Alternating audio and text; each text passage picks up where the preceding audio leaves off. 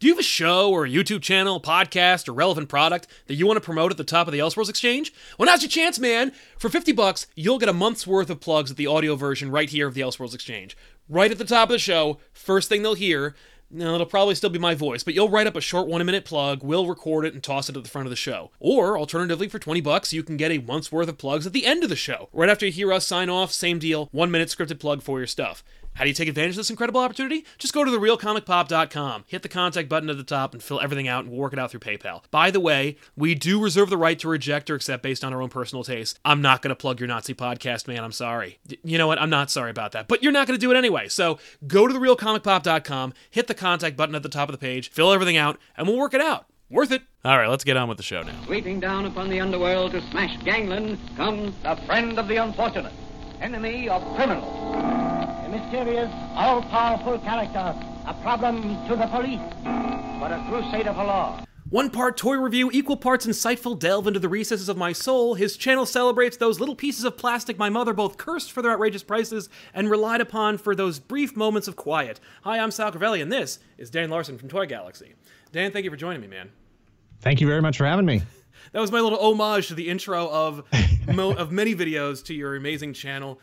Ladies and gentlemen, if you have never seen Toy Galaxy before, please do yourself a favor, watch this episode, and then after you're done, go below and click the link to check out this amazing channel, Toy Galaxy. I feel a kinship with your channel because there's a lot of effort that goes into it. There's a lot of information that's being expressed, and of course, it's pop culture galore. It's just terrific. You know how it is. You got all that stuff in your head. You got to put it somewhere. Exactly. Yeah. And that's really, it's funny. Like, I don't know what we were doing before YouTube and video and digital video, because we're just sitting there like with all this information, just waiting to be expressed. And I guess it was just we vomited this info on our friends and stuff. I don't know about you, where you're like, did you know the Thundercats? Like, just hit them with that. You know, it's very strange because it is such a recent occurrence, and I will admit to being jealous of the people coming up now who have this technology available. And I find myself daydreaming, quite frequently about what would Toy Galaxy have been? What kind of show would I have put together, when I was, fresh out of high school into college or whatever? What would have been? How would things have been different? Would it have been the same kinds of topics? Would I be talking about the same? Was I obsessed with the same stuff? All the answers are yes. It's all the same. But to answer to your point, I don't know what we were doing. I don't know where it was going. Right? Yeah. I know that basically when we were doing our channel was just finally we had a video to film, but basically it was just everything that we do on this channel, but I was doing it to the people who were on the channel. Like, we were just in the kitchen instead of actually on a show. Where I was just like, hey, did you know Secret Wars in 1984 had a toy line that was actually the impetus behind the creation of that comic? And they're like, Sal, for the umpteenth time, I couldn't care less about any of that, man. I just want to talk about the Pats. It was you certainly believed it was a smaller community, that's for sure. It certainly felt that way. I think I had two friends in middle school from K to 8th, maybe even 10th grade, that actually read comics, and I think around 6th grade they both stopped, and that was it. And I was like, oh, I guess I'm on my own. And so I'm adrift now. I've got to seek out the common types of people. But I used to have a subscription to Toy Fair magazine, and that was pretty much it. Dude. You had Wizard, you had Toy Fair, and what was the other one? Tomart's Guide to Action Figure Collecting. Yes. And that was it. And it was I was really the only person I knew that was collecting. I might have had one or two other friends that I met once I was actually in college, and they just fed that obsession, that addiction. But beyond that, it was still that sort of I'm probably not going to talk about this outside of those conversations with those specific people. No, and now I kind of view Toy Galaxy as the new Toy Fair of YouTube. It's where I go for humor mixed with information, and you get this great collage of not just the old stuff, but also new stuff. I mean, you were just covering the stuff that came out of Toy Fair this past weekend. Exactly. And we don't do too much news. We've been trying to work in sort of a news thing for a while. It's one of those things where, when we started the show, Greg and I really wanted to find a production system that was going to work for us to be able to produce the show on a consistent basis. We didn't want to have these lapses. We've done creative stuff in the past, podcasts, blogs, websites. I self-published comic books. And you always hit that point of, I missed a date, a job, life, kids, family, whatever.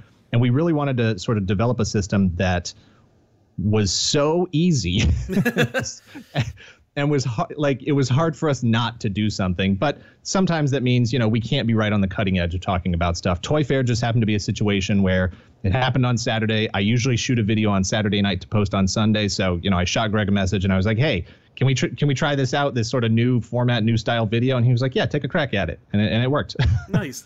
It worked so seamlessly in with the regular scheduled stuff that it just felt like a natural thing for you guys. But I completely agree with you regarding news coverage, because we also tried to be right on the cutting edge of what came out. And by the time we got someone together, set up the equipment, shot the video, or scripted a video, shot that, cut it, got it out there, we were already too late. And I was like, man, I kind of have a microcosm of an idea of what magazines are like, when something big happens in the news and the entertainment world, and they're like, well, I guess I'll just have to read about it on Twitter or in the blog, because there's nothing else, there's no way to cover it in any timely manner.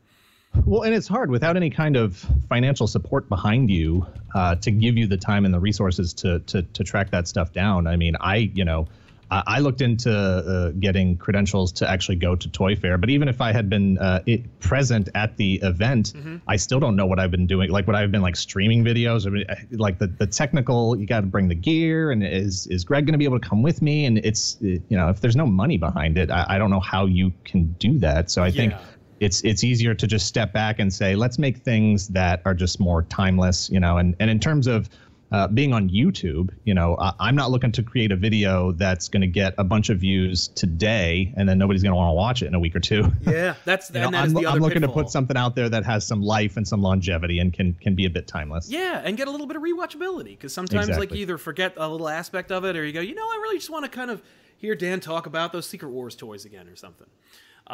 So when you decided to get onto YouTube, was it your idea? Was it Greg's idea? Or was it more like you both had this itch to create? I know you said you self-published before as well.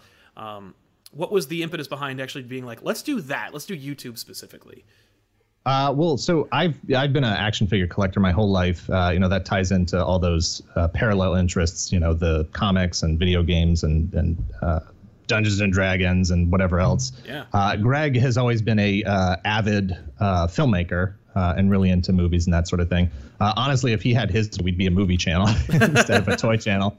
But we had done several sort of smaller projects and stuff where we were working with large groups of people, and it got to be very difficult to coordinate all those schedules and all that time and resources, and if the weather doesn't cooperate, and if it was a big hassle. And we were like, man, we want to be able to do something, like I said, something consistent, quick, almost foolproof. We were down for one episode 2 weeks ago because our mic died finally. Yeah. But we wanted it to almost be foolproof and to be such a simple thing that we didn't have to try too hard to get it done.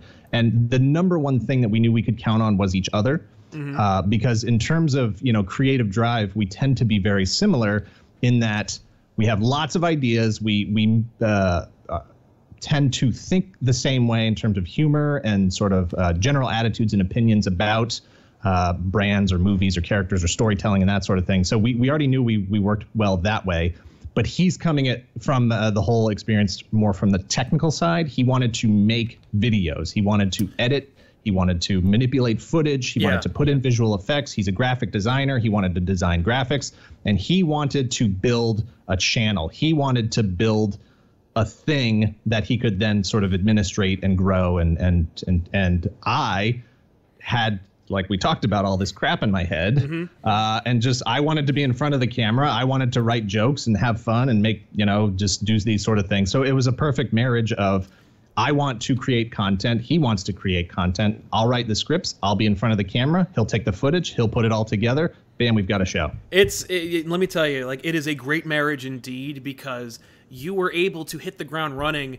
It's almost like Toy Galaxy is, or was, what it is now right off the bat, like, because I guess of the graphic design and everything like that. Like, you had a streamlined look, you had you had not only a killer logo, but also like really, really fluid animations and just a very solid format that's ready to go. And I was like, God, these guys are so polished. It makes me crazy. I'm just like, I had to work so hard to get to this point.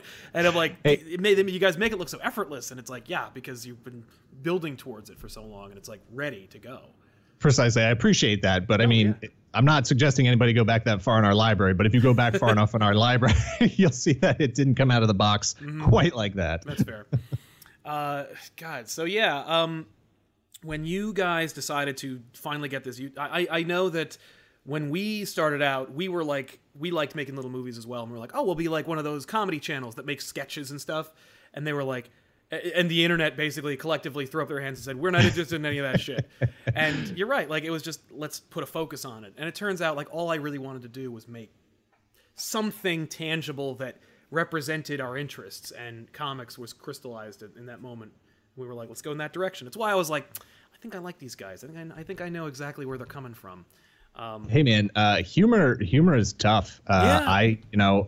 There's no way to know if you are funny until you just throw it out there and see what kind of a response you get. And until people tell you, oh, you know what, you're actually kind of funny, you don't know for sure. You know, it's a big failing of, talk about, being in a bubble.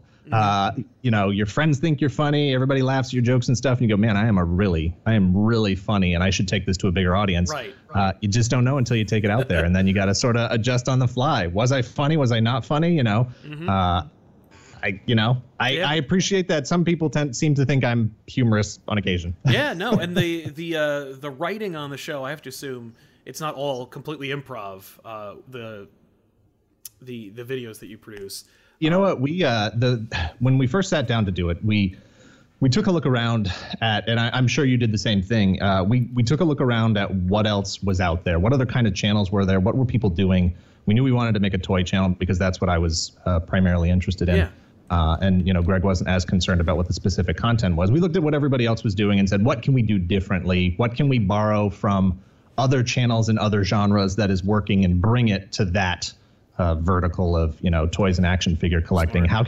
How can we set ourselves apart from what everybody else was doing? And we were seeing a lot of like hands in a booth and just a lot of talking over photographs and talking over static video. And I call it vanity, call it whatever you want. I wanted to be in front of the camera. Yeah. I wanted to be the face of the show. So we said, all right, well, the first thing we're going to do is I'm going to be in front of the camera and I'm going to be the host of the show, and that's how it's going to work. Mm-hmm. And the very first episode we recorded that nobody has ever seen and nobody ever will see, I tried to improv it, and it was horrible. Yeah, I completely know exactly what you're talking about. And I think the first episode that I did of a comic review where I improv'd it, it was like 30 minutes long and had all these rambling, and then cutting it, I'm like, I don't even know where to begin. Yeah.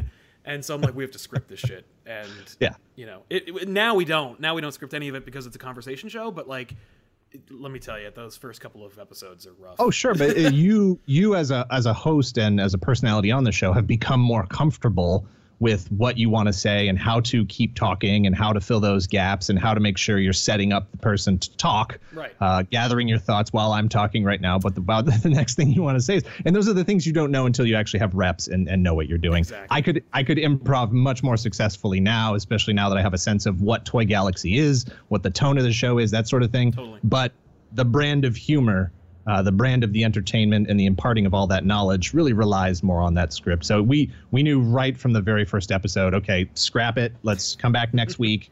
I'm going to write a script. Yeah. And we're going to read off cue cards. And that's just how it's going to be. Well, it really holds up. It really works well. I want to talk a little bit about collecting because that was another big part of why I dug the channel so much. We both kind of were very interested in this. We didn't have the exact same interests. You covered a lot of different toys that I was like, oh, I always wanted those toys, or I always wanted to collect those toys or get into them, especially when they were new when I was a kid. And so I really like that. It was a great way for me to kind of vicariously enjoy whatever it is that you collected. When you first got into collecting, I have to assume that you did not have a collector's mindset, that you were more like a kid who wanted toys what were some of your favorite ones, and how did those incept you into going like, I want more of those, and then those stayed with you to the point where now you are a collector? Well, I'll be honest. I may not have come naturally to having that sort of collector's mindset, but I can vividly remember being at a store with my mom, and she, the Star Wars action figures were still in the original, Kenner Star Wars figures were still for sale. So we're probably talking like 84, somewhere around the 83, 84. And there was probably one of those bins that just had stacks and stacks of action figures in it, and my mom had actually grabbed the Ugnaught from Bespin. She had grabbed the Ugnaught, and I was like, I don't know if this is really the one I want. I don't know if this is really the one I want to get today. Mm-hmm. And she was like, well, you want to get them all, right?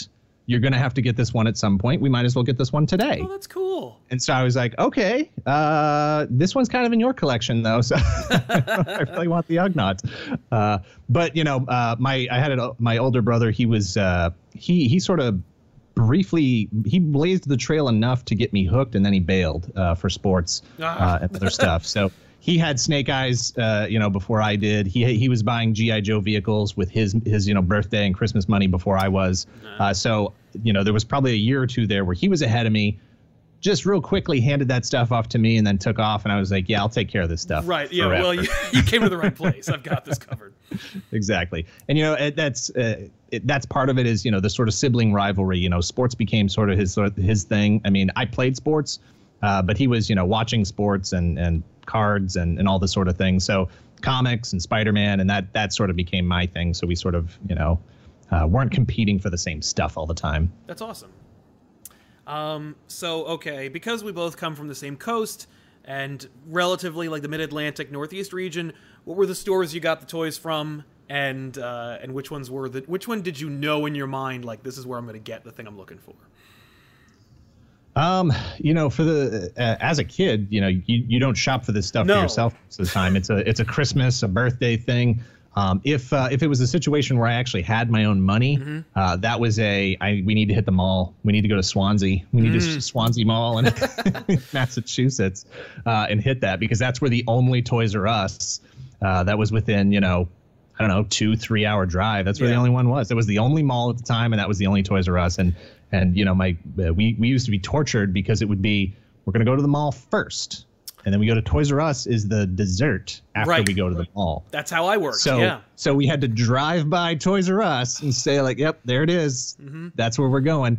And there was that sort of challenge of, you've got $15 in your pocket or whatever, and you got to run the gauntlet of the mall first. Yep. Because there's going to be stuff there that you're going to want, but you got to hold off, because Toys R Us is right around the corner. And you had to make that decision. We'd hit, I don't even remember what the names of the stores were, but there would be stores in the mall that would have toys. And, sometimes it'd be a cool thing, like imported from Japan or whatever. And I'd be like, hey, we're going to stop at Toys R Us. Yeah.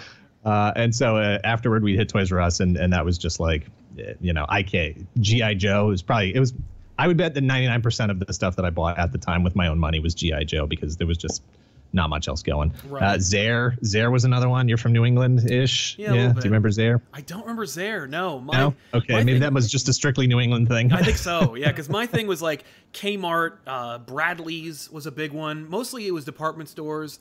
And that was where I kind of discovered toys, because like my mom would take me when I was too young to go to school, and and then eventually when she was just like, I want to go to the store and get clothes, and she knew to keep me quiet, she'd be like, there's a section over there just for you.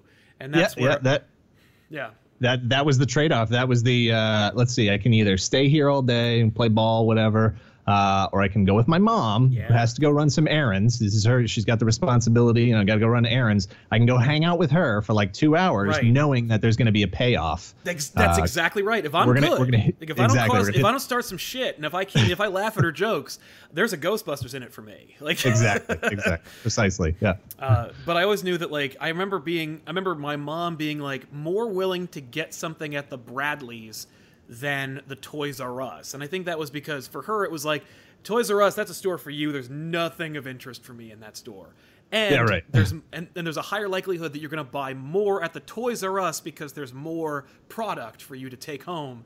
And so whenever I would go to Toys R Us, it was like a mini Christmas. Because I'm Yeah. like, holy shit, a store. Like, that was like discovering there was a comic book store. You mean a store dedicated to the thing that I usually get it like off of a rack for $0.25 at like the newsstand? There's a whole store dedicated to this? And my mom's like, oh shit, here we go. Yeah, exactly. Yeah. Zare, Kmart, there was a Woolworth. Oh, yeah. Nearby me. And then there was this one store that opened up. I've never heard of it anywhere else. It was sort of a Toys R Us knockoff. It was called Tons of Toys. Tons of Toys, yes. And yeah, I never heard of it anywhere else. You know, there's Child World, Child Palace, Toy Castle, Toy Palace, just all these other sort of Toys R Us like type places. And that's sort of what it was. It was a exclusively toy store in just a little, strip mall type of place. My father and I went there on opening day. I was shocked because that wasn't really like his type of thing. That was more of a mom project, right. Yes, you did. And I was like, time. "Where's my dad taking me for? This sounds weird." Are they is he leaving? Like, but yeah, we went to the grand opening, and there was weird, scary clowns and stuff, and they had like a crappy grab bag full of like plastic, spiders and whatever. Of course. But that was the day I got G1 Swoop. So there's always a toy attached to those memories. Yeah. I just discovered Child World was a thing when I was watching that Netflix documentary, like that series that they have where they're just talking about different things. I watched the Star Wars one, and I think that was where I first heard about Child World. That was literally 2 days ago. By the way, if you guys haven't watched it, go on Netflix. There's this great like mini series. I think there's only 4 episodes or whatever, where each episode is dedicated to toys. I gotta tell you, I think you guys do it better. Like they have a lot of bells and whistles and bullshit flash animation. At the end of the day, the actual content, like. You guys do a history of series, like on Sectaurs, which, by the way, I think that was the first one because I remember going to ToyCon in Parsippany, New Jersey, and they have it twice a year. It's a great show. It's literally like the biggest friggin' swap meet toy-centered garage sale you've ever seen. It's inside of a police building, and I never heard of Sectaurs until I saw that the big goddamn thing, like the play set of Sectaurs, and then like all the different. In the original packaging, where they had like the if you guys aren't familiar with Sectaurs, basically He-Man, but they're bugs. And, that's close enough, yeah. And like you could, they came with the regular plastic characters, but like they had these hand puppets that became the bugs they rode. That novelty plus the Marvel comic within the bubble wrap, I was like, holy shit! How did I never see this before? And you then, never saw it because it was a bomb. It was a huge bomb. Like it just never took off. But there they are, proof that they existed. And I'm like, there's no goddamn way I missed this. And because it didn't go anywhere. And then lo and behold, like maybe a month ago, I see a really polished YouTube thumbnail about the history of Sectaurs. I'm like, fuck clicking yes. And it completely delves into it. And I'm like, there's no way that Netflix documentary is going to do a Sectaurs video. It's probably going to be a while. It's going to be a while. That show has to do really well before they get to Sectaurs. Yeah. But holy shit. But yeah, I'd never heard of Child World until I saw that little like commercial with the bear. And I'm like, Child World? That does not appeal. That does not sound appealing at all. It's a horrible. Hey, that's like a long lost sort of regionalization sort of thing where you could have these pockets of Tons of Toys pops up in one New England town 30 years ago, and then it's never heard of again. It's not the kind of thing where you're like, oh, okay, it's Toys R Us and there's 8,000 locations nationwide and. There was a lot more room for regionalization. I will say, Toys That Made Us is brilliant. It is really well done. I enjoyed it. I'm in favor of anything that brings our tiny little subgenre of pop culture to a larger audience. Yeah. We've a lot of people have asked us, have you watched it? What did you think of it? Are you going to do a review of it?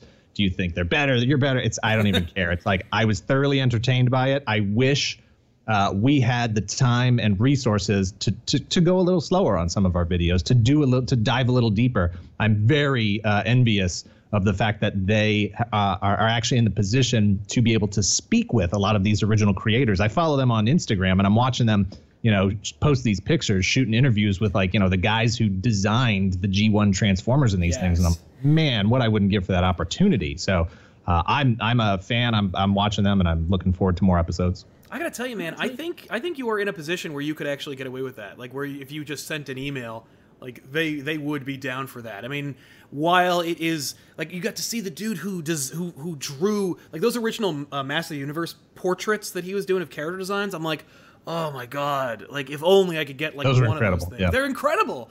Yeah. They are a representation of like what my brain made my action figures look like. But I get a feeling that like there aren't a lot of people knocking down doors trying to talk to that dude. And if you have the level of quality that Toy Galaxy has, I think you could probably just be like, yo man, if you want to ever jump on Skype and do a thing or share or lend a quote to this thing, we're making a video about this particular thing, they'd definitely be down. But yeah, the interviews are really insightful from what they're doing. The Toys That Made Us series. I'm looking forward to season 2. I hope season 1 does well enough for a season 2. I think that's the idea, is that they're like, well, we'll see how season 1 does, and if it doesn't work out, we won't have a season 2. And oh, they're definitely making more episodes right now. I know they've been posting pictures of My Little Pony, Lego, I think, and definitely Transformers. I'm not sure which other ones. And they posted a picture of their whole big board that had like, I don't know, 12 or 15 potential, episodes that they were working on. So, awesome. Like I said, I hope it continues to do well. I'm all for bringing more people into the genre. Yeah. The episode I think that I'm waiting for that I would really, really like to see is a real Ghostbusters line from Kenner. Oh, sure. That toy line just defined who I was for a very large window of time, and damn, were those great figures. I would say this too. One last point about Toys That Made Us. Don't sleep on the other episodes. Watch them. The Barbie one is incredibly informative. I see a lot of people saying like, "Oh, I watched G.I. Joe. I watched Star Wars first. I watched G.I. Joe, and then I'll get to the others." It's like, no, man, just go watch them. I watched all 4 in like one night. Right? Yeah. No, I was. The wife and I were like, "Let's watch these." We watched Star Wars and Master Universe, and I'm like, "You want to do another one?" She's like, "I think we've reached the limit of what we're going to watch for this evening in terms of toys." And I'm like, "Right on." And then when you still have that hunger, that thirst for more TV toy entertainment, you know where to go. Exactly. Thankfully, I am subscribed. You got to click the bell. The thing that really blew my mind as far as that was concerned, by the way, was like where She-Ra came from. That like it was Mattel, it was the Barbie division. They're like, hey, where's our He-Man? And I'm like, that's a brilliant move. Holy shit. Absolutely. Just really cool. Got to broaden that market. Yeah.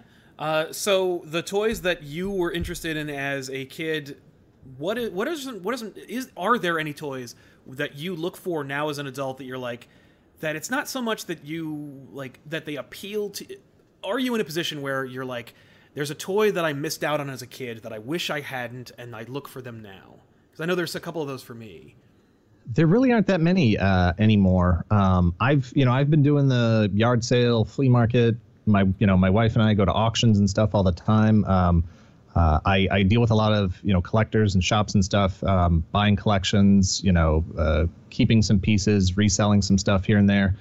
I'm in a position where I've been doing this long enough that anything that I have wanted to get, I've been able to acquire it at this point.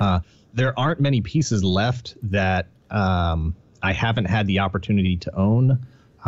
Or, at this point, it's more a matter of like sort of upgrading. Like I have my Boba Fett, my original Boba Fett from when I was a kid, but at the same time, I've been able to upgrade it, 364 times. Yes, that's right. There's a whole thing so like, as a kid, I had Max Ray from Centurions and Ace McCloud, and, those were good figures. But along the way, growing up, moving, going to school, whatever, those figures were sold, thrown out by my parents. I don't know. I just lost track of them. But, since I've grown up and have my own money and stuff, I have a really good condition Ace McCloud complete. I have a good condition Max. I have all 3 Centurions. There's nothing else there that I really need. Yeah. I recently acquired my holiest of holy grails last year during the summertime. We hit a flea market and I found a Graflex flash handle, which maybe your audience knows. It's what they used in Star Wars for the lightsabers. Yes. It's the old news reporter camera flash bulb thing. Mm-hmm. I had been that was my dream. I was like, I'm never gonna find one in the wild, but I always had my eyes tuned for it, and I found one. And after I found that, I was like, I don't know what's left as a collector. There's nothing else out there for me, so I guess I'm gonna go watch basketball or something. Yeah, I guess you'll adopt your brother's interests. I'm done. I'm done with collecting. I got to the end boss and I won. Right. I won. I am I got the high score collecting. I achieved all my goals. I need more goals. I guess I'm done. I'll just die. Yeah. I know that. But the things that really endeared me to collecting were, it's in our latest episode we sort of talk about the nostalgia and how that's a good thing and it's a bad thing, and you're always trying to recreate that experience of that first time and how much you loved that thing and where did it come from. And, there's some comics that I probably have a couple copies of them just because I love that book so much. Like the cover for Secret Wars #1 by, Mike Zeck. Yeah. I just love that cover so much. I have the poster version by Alex Ross. Yeah. And just every time I see it, there's something about it where it's like in the dollar bin, and I'm like, I don't need this. Yeah. But I buy it anyway, and so I probably have like 4 or 5 copies of it for no good reason other than I just love that cover so much, and I know you're never going to be able to recreate that with something new that's exactly like that, No. I feel the exact same way. I know that I actually will sometimes recapture a feeling of nostalgia that I had, 20 years ago, 30 years ago, but I don't chase the dragon. It's more like I blind myself with it. Like I'll be at a con and I'll find or at a church basement somewhere, and I find this cache of comics, and I'll go I was looking in 1991. I was looking for this, and now it's $0.25, and I have to, and I'm not leaving here without it. And even though it was worth something like $60 in 1991, and it's worth less than $1 today, I'm still going to get the whole damn thing and throw it in the collection. And occasionally I've leafed through it and just looked at it and been like, I did it, I nailed it, I got it. Exactly, and that's the real purity of collecting stuff is when it's just you don't have to have any other rationale other than I like this thing and it makes me happy. It doesn't. I don't care what role this thing played in the mythology or whose career it launched or ended or whatever. It's just this is a thing that I like. It's a perfect combination of things that appeal to me, and I don't feel any need further than that to explain it. No, I had that feeling this past Toy-Con. They had a complete, along with the box, not Minton box or anything, but the Ecto-1 along with the box. And I think they wanted $70. And I was like, it looks so great. And I can't believe they kept the box. And I looked at it, and it had been there all day. And I walked around the store or around the show, and I was musing about it and imagining it, putting it someplace and looking at it. And then I thought about the kind of dedication it took for whatever kid bought it. That kept the box, because whenever I bought any toy, don't put that on me. I don't want that responsibility. No, and I was like, I have to keep the box now because I have to get a clear box to put the cardboard box in. I'm not, and I was like, I'm not that guy. I'm not gonna collect it like that. And so I just left it on the shelf. I'm like, that is for someone else who is more dedicated. I like that it's there. I appreciate the dedication, and it warms my heart to see the box that I shredded when I was 5. But I will leave it there, and exactly. I'm happier with the $70. Yeah, precisely, and that's why I do. People know if long-time, short-time followers of either my Instagram or the channel. I have a Boba Fett collection. It's all the vintage Boba Fett action figures. I have 364 of them. It's my favorite figure of all time. I prefer the ones that are beat up because I'll take whatever. But, people will ask, oh, what are the nicest ones? What variants do you have? And it's I don't even, that's not what it's about. Right. I want the beat up ones. I prefer those because then I know it's okay, I don't have to shepherd this special thing into the future and make sure that it's okay. Same thing, like you just said with boxes and whatever. I was that collector for a while, when I was really getting into seriously spending money on toys and stuff, into college, I would see, in Toy Fair and all these other magazines, be like, oh man, that carded Luke, it's going for $200 now. If they come out with more stuff, I got to make sure I save all the boxes. And that Power of the Force line hit in the 90s, saving all the boxes. Toy Biz X-Men, saving all the boxes. Buying 2, buying 3, keep one in the package, 1 to sell in the future, 1 to open, blah blah, play in that game. Yeah. And I just at a certain point, I had this giant cardboard box that was full of the blister cards that I from the figures I had opened. And I was like, what am I doing with this? Why am I keeping all this stuff? And then I would see friends collections and stuff. And I went over to my buddy's house one day and he was like, I got a friend you need to meet. And we went over to his friend's house and this guy's whole room was just just boxed toys everywhere, just everything, nothing was open. And I was like, I'm not that guy, but it's good to know that guy's out there because now I don't feel like I have to save everything. And I went home and I chucked that box full of all those blister cards, sold off all the extras. I was like, I don't care if they're going to go for $1 million in the future. I need to get out of this right now. And since then it's been just whatever I buy, I'm an opener. I open stuff. I put it on my shelf. I have fun with it. And if I get tired of it, I can move on. I think that there was a period when I was in college as well, or right at the end of high school into college, where I was getting into these special figures, these figures that like either represented a period in my life or, like I remember when McFarlane made those Movie Maniacs and I'm like, holy shit, a Psycho figure, like I'm all into Hitchcock and I want to have this because who's going to ever make this again? And I just liked the idea of there being a physical representation of the thing that I cared about. And it wasn't about like collecting these figures, and it was more about like having little like monuments to the things that I like, and kind of like a trophy that represents the shit I can care that defines me. And I think there's actually a video about that on your channel. Exactly. But like it really one day all that shit went into a box at my parents' house, and there it remains. Because I don't need to like do that. I don't know. There was just some period where I just something clicked and I went, I don't need this anymore. Like I don't need to look at this anymore. Just let me know when you need to sell that box of stuff. Right. Shoot me a message. Let me tell you something though. Now that I have a studio, because we picked up a studio this year, and I can use it to further this weird, ridiculous career that I'm in. I'm like, I need a wall for my toys. Like, I need a wall that can actually have all these toys on it. And I did pull that out of the basement, and I looked up, like, I had to research how to take care of toys, because, like, they were in a basement for 10 years. Yeah. And I'm like, how do you clean toys without, like, stripping the paint or anything? So I'm, like, looking up tutorials, and because it's not just I want them to look good, but I also don't want them to be, like, gross, like, or moldy or anything. Oh, yeah. Now you frequently get those old toys and the plastic is starting to break down and there's these weird chemistry experiments that are taking place. Mm-hmm. Yeah, usually just, warm water and dish soap. That's really it. That's what that was remarkable. That's it. It was just dish soap and warm water. Yep. I'm like, oh. Don't make it harder than it needs to be. Yeah. I'm like, oh, good. I don't have to, like, buy something. I don't have to order it from some crypt. But, yeah, man, collecting is a weird, fickle beast that, like, depending on what it is, you either, like, I don't know if there is more than extremes in that world. Like either you go all in or you get all out. But like I feel like here's a question: in the background of your videos, is that a picture or is that actually the background?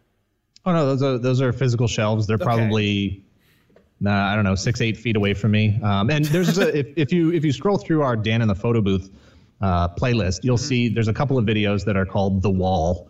And every once in a while, we like to change that stuff up back there seasonally or whatever. Sometimes it'll be Halloween themed, sometimes it'll be Christmas themed, whatever. Sometimes I just get tired of it. And I'm as far as like taking care of toys is concerned, that wall has like a window that sunlight can shine on it, and that just freaks me out. And I'm like closing the curtains and stuff, so I keep cycling through that stuff because I don't like stuff, even just stuff like this. There's a few things on the shelf here next to me. Like I don't want these, lights shining on it too much because that's the number one killer for me is just light exposure. So I'm always like cycling through stuff. But yeah, there's a few videos in that Dan in the Photo Booth playlist where I just set up the camera and I'm like, okay, look, you've been looking at this wall for 27 videos now. Let's see what you were able to pick out. Yeah, exactly. Here's what's back here. So that is those are physical toys. Now, that said, we do have a green screen, and it's possible that could become a green screened image in the future. I don't know. There you go. Because I'm sure it's easier to maintain. You just take a picture of the wall, and then you're like, there. Now I can shoot anywhere. Exactly. I could take that down. A little more creative freedom. Yeah. But I do like the idea of there being a wall, and I was like, okay, well, if I make a wall, then it's going to look like them, and I don't want to do that. And my toy collection is not nearly as vast or as expansive, and blah blah blah. But I like the idea of kind of like finding an outlet to present the things that like represented who I was. And even now, like that I have money and resources, I can write off toys. When I go to like ToyCon or New York Comic Con or wherever, and I'm like looking at like all the things that all these little plastic representations of my childhood, I'll go like, oh man, I've always wanted that. And then I go, $12. No. Not It's out of always my there waiting pocket, for me. but the business can pick it up. Yeah, but then you know what it winds up like. I have this Burger King Dark Side cup holder thing. I don't know where it's from. Like, it's just a weird like thing. I always love it, and it's great. And I'm like, this would be perfect for the show. It's on my desk. No one ever sees it. This is the first time it's ever been shown on the channel. Like, that's what my collection would look like. It's just toys elsewhere. Hey, it's collecting is a weird thing, and I know that toys existed before our generation. The Marx toys, the 12-inch, classic G.I. Joe action figures, all that stuff. There's definitely lines that were around, and Major Matt Mason going way back. They were like bendy space figures and stuff. This generation that sort of grew up in the late 70s and early 80s, this is a weird new pop culture landscape, where as collectors are getting older, businesses are trying to retain them as customers and consumers, and you will get things like, whoever would have imagined, a Psycho action figure, Texas Chainsaw Massacre. These are, it's just, what is acceptable as a, exactly. What is acceptable as a toy that has changed, and who is okay owning a toy has changed as well. Yeah. And that's the thing. Like, I remember in high school being really into brands and being like, this is who I am, and these are all the toys that made me who I was. But as it turns out, all I really wanted were statues. Like, I'd look at the toy and I'd be like, well, that really doesn't look as awesome as I remember it being. And that was, and as it turns out, like, some of us just wanted that. Like, they wanted something else. A function of how that thing had changed for as far as your needs were concerned. You weren't going to be sitting there, playing with it and, trying to put it in a car and trying to make him scale Castle Grayskull or anything. You were going to have a shelf. But you then were going to again, put it on the shelf, and it wasn't going to move. No. But then again, you see, like, who is this for, where they're making they've made those incredible Master of the Universe screen accurate, like, cartoon figures with, 18 points of articulation. I'm like, that's really cool, but, like, how many people are buying it, and what are they doing with them? Like, are they playing with them? Are they giving them to their kids? Like, what's the story here? I know that no, they're for adult collectors. I have one. I mean, like, they're cool. I mean, I want one. I want Skeletor, but I'm like, but is he just gonna sit on a table? I guess probably. Oh yeah, absolutely. What that is the majority of. Honestly, Instagram is a weird. It's a weird phenomenon of. Facebook, social media, all this stuff, this idea that part of this collecting hobby is now not just owning the thing and sharing the idea that more than one person owns it, or you have a collection of things.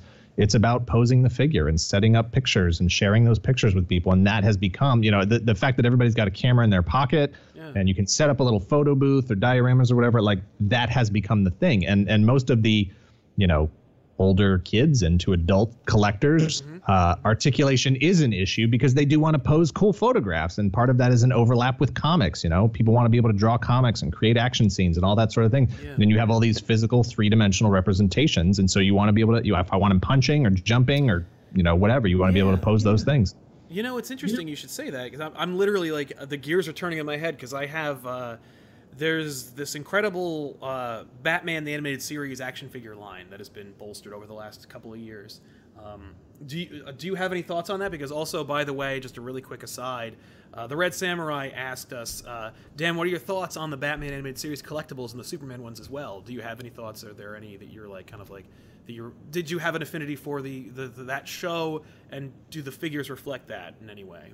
I love that. I absolutely loved both of those cartoons, the Batman and the Superman animated series. The incredible shows still hold up today. If you haven't watched them, watch them. They are fantastic. Justice League as well, Justice League Unlimited, all of it. It is all fantastic. Yep. I love that Bruce Timm style. When that there was a line of figures that came out when Justice League came out, because there was the Kenner Batman stuff. And that was, all well and good, but it was when that Justice League line hit. Yeah. That had that Bruce Timm styling, and they were not very articulated figures, but they were like candy for your eyes. They were just such a wonderful, beautiful thing. And that line ended up having like 1,000 figures or whatever. But the newer Batman and Superman lines, they're not particularly my taste. I do like the styling of them from an aesthetic point of view. I do like a little bit more posability, and there's not really that much you can do with them. No, they're very stiff. They actually remind me of the old Kenner line, because like yeah, exactly. Yep. But they are beautiful as far as accuracy. I have the Man Bat. That's really the only one that I still own at this point. That was actually one of our earliest videos for Toy Galaxy, was a review for that figure. That's a fun one if you haven't watched that one before. Well, definitely. But it's great, and I cannot believe they made not just the Batmobile, right? Which I have. the Bat Signal and that Bat Jet, which is like, the box alone is like bigger than my desk. You know, yeah. It's insane. No, my wife got me the Batmobile for Valentine's Day last year, and I was like, this is cool. Like, I didn't give her the reaction that I really should have, because I was like, that's cool. I remember it being cool, but like, and thank you. Then I opened it and put the batteries in, and I'm like, okay, this is fucking dope. Like, this is a different thing, yeah. I like, and then of course she gave me like a Batman figure. I put him in the car, and I'm like driving it around. I'm like, I gotta stop. I'm turning into it. Like, she is gonna leave. But hey, that's the thing, you know. There's a fine line between, you know, playing with toys, and then I'm a serious action figure photographer, you know. And once you put it in the booth and start taking pictures of it, people are like, okay, no, he's working on some stuff. Yeah, he's got a craft. And it's just fun. It's just fun. Our audience is so incredibly generous. They have sent me, I think, over like almost 24 figures from the Batman animated series line, the new line. Wow. And I know. And it's every time we get one, I'm like, holy shit, man. Like, I know how much these cost. Thank you very much. But I've been trying to think of a way to display them in some way. And right now it's been, I don't take them out of the package, and it's mostly out of a sense of guilt. Like, what if he calls me and wants them all back? But at the other, the other sense of me is like, well, most people, like, I've never collected action figures before. So what do you do with these, like, expensive, aesthetically great looking, you know, obviously mostly for collectors figures? And so right now they're on like a wall that I call the Bat Wall, and it's whenever we shoot a DC Comics video, it's in front of that. You can see a bunch of them.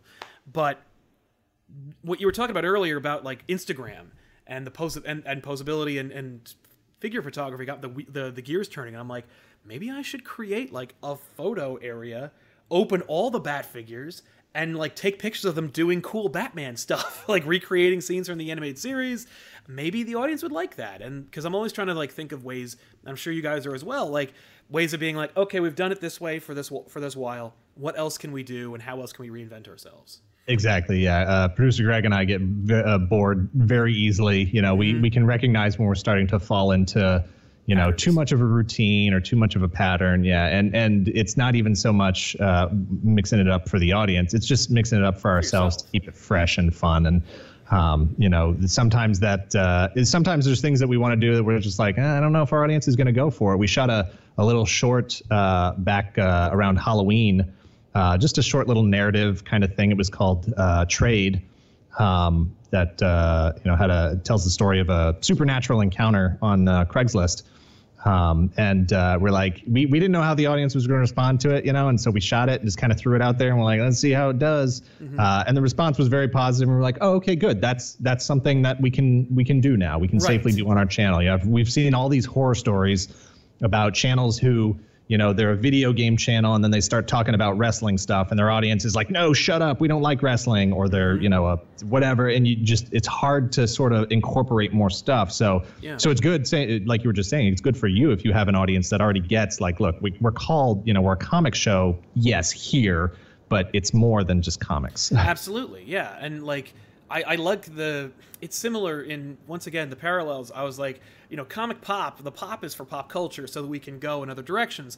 Toy Galaxy, it's a galaxy of other things. We've got lots of room to expand.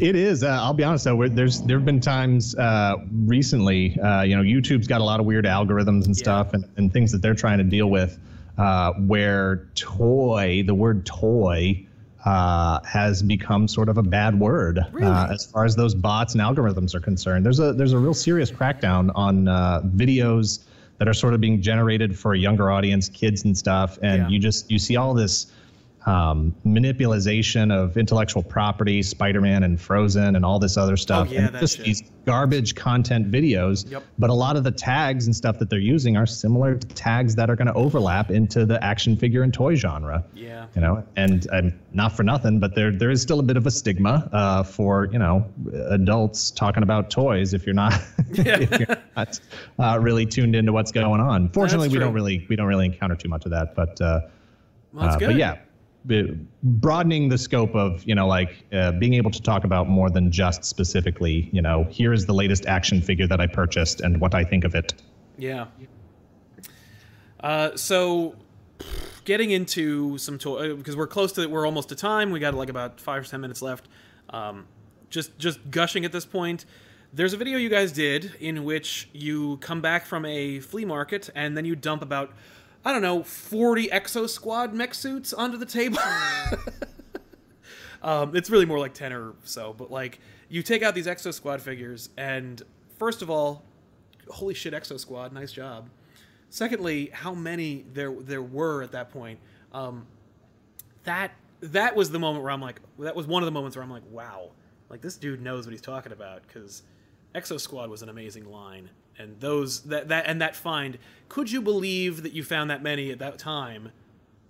You know, like, were you just like, what happened here? I can't even find like a specific Batman figure. You got like 12 Exo Squads in one place. I'm like, where are you? What is this flea market? That's the thing, is a lot of people will be like, hey, you know, I watch these flea market videos and all your flea market finds. Where are you getting this stuff? Right. And I don't need specifics, not going to tell you. I am just like, I'm not going to tell you. No. If I tell you where all my tricks of the trade, then what's going to be left for me? That's fair. You got to figure it out yourself. I've been doing this for so long. The friends I had, they're still my friends, that I was hanging out with very early on in college. You know, we were looking to blow off classes and just get anywhere off campus.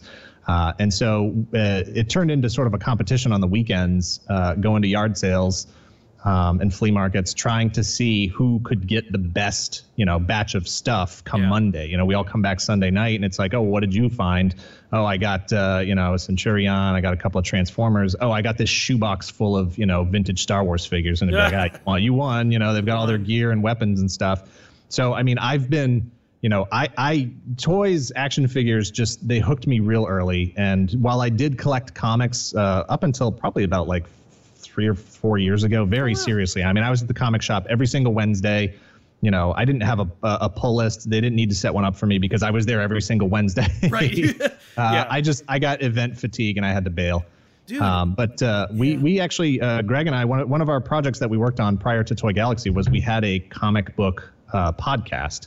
It was called Eat Sleep Comics. I think I've heard of that show. And we recorded probably, I don't know, there was like 50 or 75 episodes or something, and it was really great. Yeah. I just got event fatigue and had to bail. But toys is one of those things. Action figures just never left me, and because I liked the stuff so much, just, you know, all those little action figures, the capes, the helmets, the boots, whatever, it clicked, and I'm always looking for that stuff. And so when I see a box or bin at and it's got stuff at the bottom, I want all the little bits at the bottom, because it's just so much fun trying to identify each thing and to try to almost put a profile together of the person that owned it previously. Fun, yeah. Like it's a weird thing, but at this point in this area, at least, I have a lot of contacts, people who know I'm looking for stuff, and stuff has a way of finding me. I see.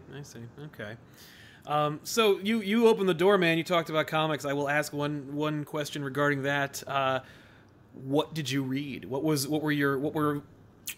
I know since you were collecting comics, you probably got everything, but like, what were some of your, like, what hurt the most to quit?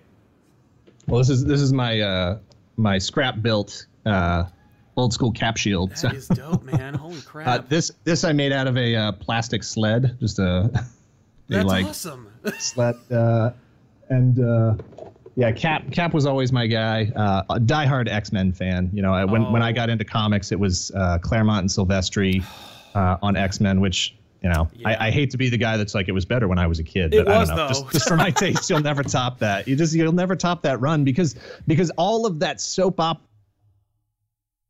thing that I didn't know was, you know, just editor's notes, see issue 27. You're like, it's just this, like, I got to go get that issue to find out what happened. That's exactly what it is. And the way Marvel had their continuity set up, that, if Spider-Man turned up in the X-Men, then he was also meeting up with the X-Men and Spider-Man. They kept it consistent, and it was just a fascinating thing. And I met the right people at the right time of my life that they were all really into it too. And everybody just fed that whole thing, and we were just all big into comics. So for me, it was everything Marvel. It was X-Men. It was the Punisher. Actually, it was really X-Men and the Punisher. At the time, I wasn't really that into what they were doing necessarily in Captain America, although I loved Captain America.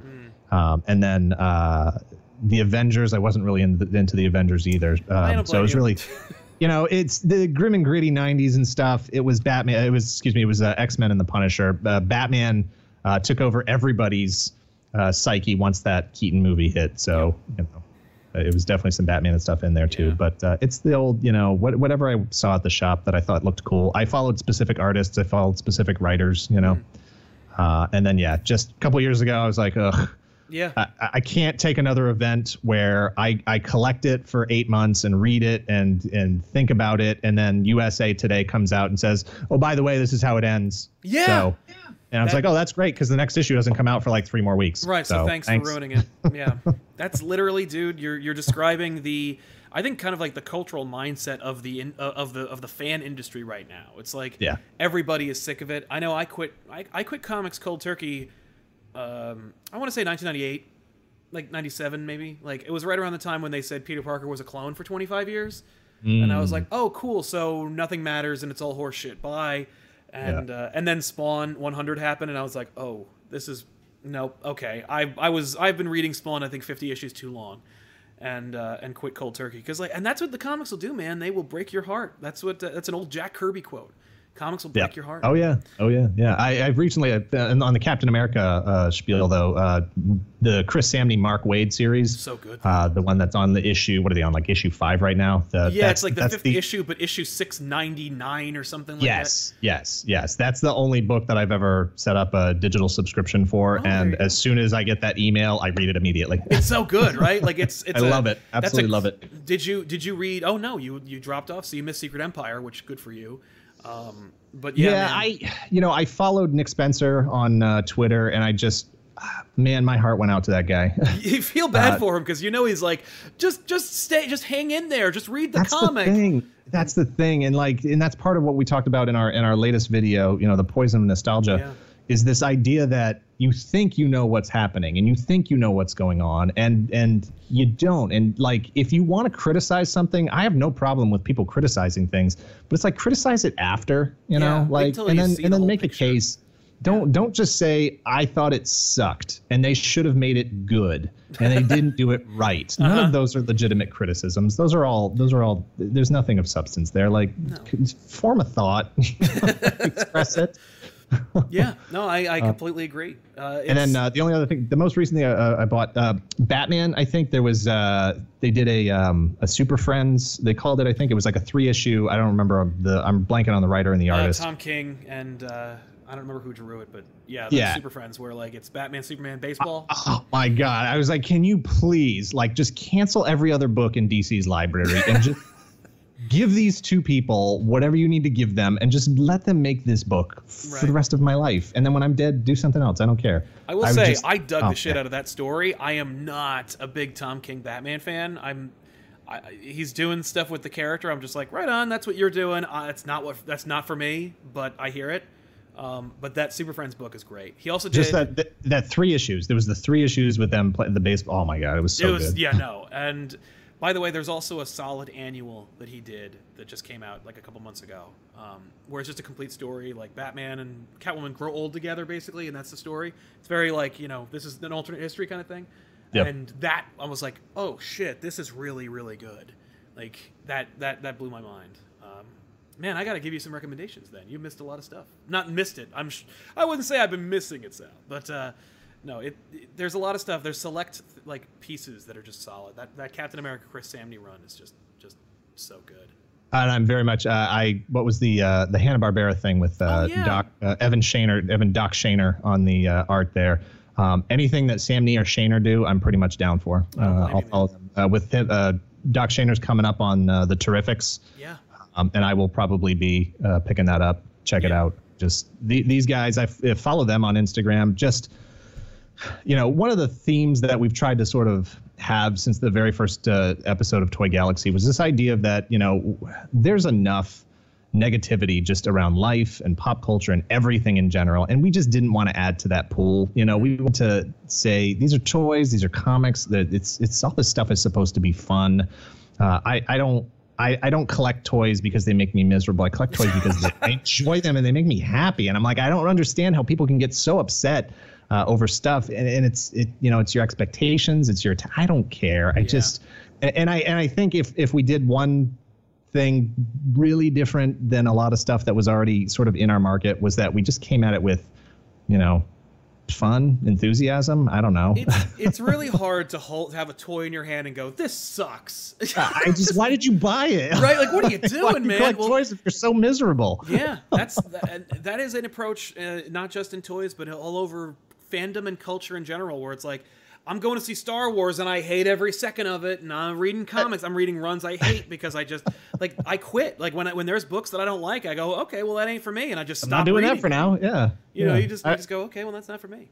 I've bailed on Transformers as a collection or toy line or whatever, probably like 10 different times since 1984. I check out, they're doing this thing. I'll be back later. And then you check in when they reboot it again. And you go, oh, that looks cool. I guess I'm in for a little while. Yeah, they'll keep it up. Yeah, they're not gonna forget that exists. They don't need me. Yeah, when it stops making you happy, just find something else to do. Right? There's plenty of options. And I guess my final question. So, okay, this might be hitting a hornet's nest, but what is with the Boba Fett's? Just you need them all. It's why 360? Why 364 or 65? It is truly purely my favorite action figure of all time. It is the thing that just my interest in comics or drawing or toys or science fiction or whatever. It's all encapsulated into that one silly little figure. It is so disconnected from me to Star Wars at this point. What is that weird lipstick rocket, in his backpack? It doesn't even look like the character in the movies. Nope.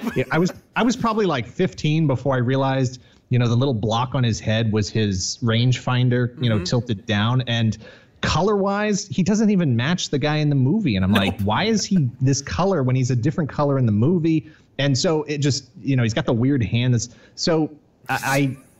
that sort of chasing that thing that you love. And I would go to, I went to a flea market and found another Boba Fett. And I was like, oh my gosh, this one is in such better condition than the one I have. So of course I bought him. It was 75 cents. Oh, awesome. And so I had two, and then, find another one, you find another one. And then Mrs. Toy Galaxy and I, for a while, had a toy blog where we were, it was sort of a precursor to Toy Galaxy, where, we're telling stories about the places we're going, the flea markets, the weird characters that we were meeting at auctions and stuff. Yeah. And at the time, I probably had 6 Boba Fetts, and I remember us talking about it and saying, what can we do with this? What can we do to start setting ourselves apart as toy collectors, as a brand, as a thing? And I said, well, what if we just start, what if we start building the Boba Set and that'll sort of become a thing that is associated with us. And we use it as a way also to track all these adventures as we go. So at 364, each one of them has been logged. I know where every single figure came from, what I paid for it, when I bought it. A goal is that I would like to, at some point, probably around 500, to actually put out a book that sort of tells this whole story. That's a really cool idea. Oh, shit. Thanks. Don't steal it. I won't. I can't. I would have to start, and there's no way I can catch up at this point. Damn, I like that. That's a great story, man. Thank you so much. You're very welcome. Before we go, I just want to acknowledge the great people in the Super Chats who made this episode possible. Will I Am Golden, thank you very much for digging the show. Red Samurai, we answered that question. Nathan Berg just wanted to help us out. Thank you, sir. Dan, man, thank you so much for joining us on this episode. Thanks for sharing your insights, for dedicating yourself to this hobby and to this new experiment that is YouTube, and sharing your vast knowledge and experiences with us. We are indebted to you and Greg for taking the time and putting out just such a superior product. We really, really appreciate it, man. You're very welcome. Thank you, and thank you to everybody who's been watching, listening, and chatting, and might watch this in the future. Right. And if you haven't already, please go into the description box below this video and find the link. It's right there. It's the first one to Toy Galaxy. Go there, subscribe, click the bell so you get the notifications, and show them some love, because damn if this isn't, I think, one of the best, if not the best, toy-related channel on YouTube, and better than Toy Fair, I'd say. Toy Fair was like a great opportunity for the guys at Robot Chicken to have a job, but this is actually about toys, and I really, really love it. So check them out and keep watching. And we'll see you guys next week with an all-new episode of Elseworlds Exchange. Dan, thank you so much for joining me, and really quick thanks to Noah Botello in the Super Chat, who says, I'm here. Yes, you are, sir. Thanks a lot. We'll see you then.